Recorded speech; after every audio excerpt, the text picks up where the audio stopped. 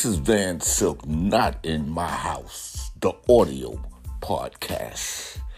Make sure you subscribe to my YouTube channel, Not in My House with Van Silk. YouTube, hit the notification button. I have a lot of great topics, a lot of great content going on. But right now, I want to speak on basketball.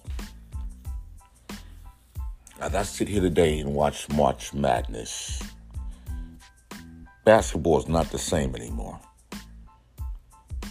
The game is different. The players are different. And it seems like everybody want to host up a three. Nobody have a mid-range game. There's really no centers. It's just everybody taking threes. And I just don't get it. When and how did all this start? Well, I guess it started with the three-point line. But that's not what the topic is. The topic is the legendary Michael Jordan, who is the majority owner of the Charlotte Hornets. And there's a report that came out tonight by ESPN that Michael Jordan's in serious talks, to sell his majority stake in the franchise. Now, he's considering it as selling his stakes to a group led by the Hornet minority owner Gabe Plotkin, and as well Atlanta Hawks minority owner Rick Snell. But a sale is definitely not close, because this is a team that Michael Jordan purchased 2010 from Bob Johnson for $275 million. Prior to that, from 2006 into 2010, Michael Jordan was a minority stake owner. Now, we know the six-time NBA champion, Hall of Famer, became the majority owner. The team has struggled to find consistent success on the court. So in the 13 years that he maintained majority ownership, Charlotte had only appeared in the playoff twice. The last time being 2016. But the problem is that team had a bad start when they were the Bobcats. Let's be 100%. And also, you had Kemba Walker, got hurt. The Hornets had LaMelo Ball, the 2020 draft, Rookie of the Year. He became an all-star the second season. With injuries and a fractured right ankle into his season this February.